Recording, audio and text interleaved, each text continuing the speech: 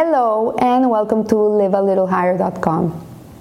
Today we continue learning Hodot HaLevavot, Duties of the Heart by Rabbi Bahia Ibn Pakuda, and we're in chapter 4, in the chapter of trusting God, of Emunah.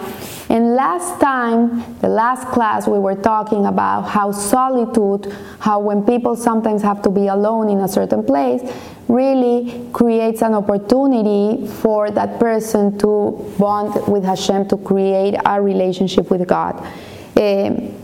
Aloneness allows you to recapture that single state and focus on considering who you are as a person and as a Jew, as well as your relationship in heaven. So to be alone once in a while is something healthy. People sometimes don't know how to be alone. They need to be surrounded by people all the time. And in reality, it's healthy to have alone time, to be able to be okay with yourself, to be okay to be alone. It helps you think and ponder on very, very deep issues and not be so, to be so materialistic and so into the material world. So for this reason, because of the spiritual opportunity that present themselves in such situations, those who sought the highest spiritual path would often leave their families. Like it was very common in the olden days that a person would leave their family for a while to be able to be alone and to be able to reconnect. It goes without saying that this practice had to be allowed with the family. Like it had to be something that it was consensual with the wife, and the wife would allow the husband to go and take this trip. Because if not, then it would be counterproductive. So we know from the story of Rabbi Akiva that his wife Rahel sent him to learn Torah. She sent him for many years to go and learn Torah, and after I don't remember how many years, he came back. And when he was coming back, she was very, very poor, and there was a neighbor in her house and was telling her, like, how can she send her husband to learn for so many years, and she was dying of hunger, and he was right in the doorstep ready to come into the house.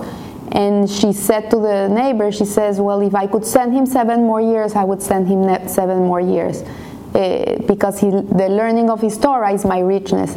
And he never came inside of the house, and he left and he went and he learned 7 more years. Then he came back and he had all these 24,000 students with him. So this is what used to be in those days. And the same was true of the prophets. They would leave their homes and live in solitude in order to organize their thoughts about their duties towards Hashem, about their responsibility towards God and their relationship with Him. So we see the idea of leaving home to achieve spiritual growth in the story of the meeting between Elisha and Eliyahu Hanavi. It says that Elisha, the son of Shaphat, was plowing with 12 oxen when Eliyahu Hanavi hinted to him that he was a prophet. He hinted to him, like, you're a prophet. Elisha understood and replied, let me kiss my parents, goodbye, and follow you. So from this story we know that Eliyahu served him, and he went for a time, and he was able to come to organize his relationship with Hashem. So an apocryphal story is told. Apocryphal, I had to Google that. It means like a parallel story. Illustrates this idea. The tale was of a tzaddik who traveled abroad to see how other Jewish communities served Hashem. And he came to a place where the people all wore the same clothes. This is very interesting. He came to a place and he realized that in this city there were only men, and they all wore the same clothes. Nobody wore nothing different. They all looked alike. And he was very, very puzzled. And he noticed that their houses overlooked a graveyard. a cemetery, and passingly there were no women in this town or children, and he asked these Jewish people to please explain to him their lifestyle. He could not understand what they were doing, and they answered that they wore the same clothes because they didn't want to feel different. They didn't want to have a separation, like the rich and the poor and the intelligent and the not so intelligent and the more learned and the less learned. They didn't want to have this. This was not the idea of them living in this place alone without their families. They wanted to all feel the same, and because they all strove to feel equal while they were on this earth. They wanted to feel equal, and the graves being so near their houses was to prepare them for the time they would leave this world and remind them to take along as many mitzvot and good deeds as they could. That this is the only thing they were really going to take with them. Nothing else. They could not take anything else. And this was what grounded them and made them live a life in which their feet were touching the ground and their head was touching the heavens. And they would do this not all the time. They would go back to their village and live with their families.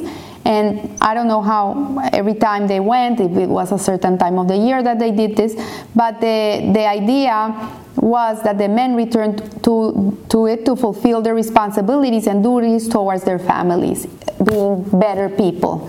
And they came to this unusual village alone in order to experience solitude and be able to focus on their spiritual growth. You know, sometimes this world takes us away from that because we have so many worries and so many preoccupations, and we have to make it, and we have to make a living, and we have to dress to impress, and we have to be this certain type of people in society or whatever, that it really takes us away from the goal of why we're in this world. So the tzaddik lauded their ambition and blessed their approach. So the reason that the Hovot HaLevavot cites this particular story is to let us know the value of solitude, self-analysis, and reflection. He is not advocating this as a lifestyle to emulate. We should not be doing this today. This is not what we should be doing. But it is a crucial principle of Judaism not to reach beyond our limits or abilities, nor should we apply standards and practices of one era to our own. The Rambam famously states that the middle path, that is a balanced approach, is Judaism's ideal road to Torah. So what he's saying here is that we should always strive to take the middle road. But yes, a person should have certain moments in his day or in his week in which he can sit in a corner and meditate on his life, where he is, where he's going, where are his values, what he believes in, where does he get his strength from, what type of a person he wants to be, and work on that and try to be the best you can. But if we never have time for this because we're overwhelmed with society, with work, with family, with all this, then just life will become like a train ride with no stops, and we will never be able to achieve what needs to be achieved. So I wish you a blessed week, and remember, live a little higher. Thank you.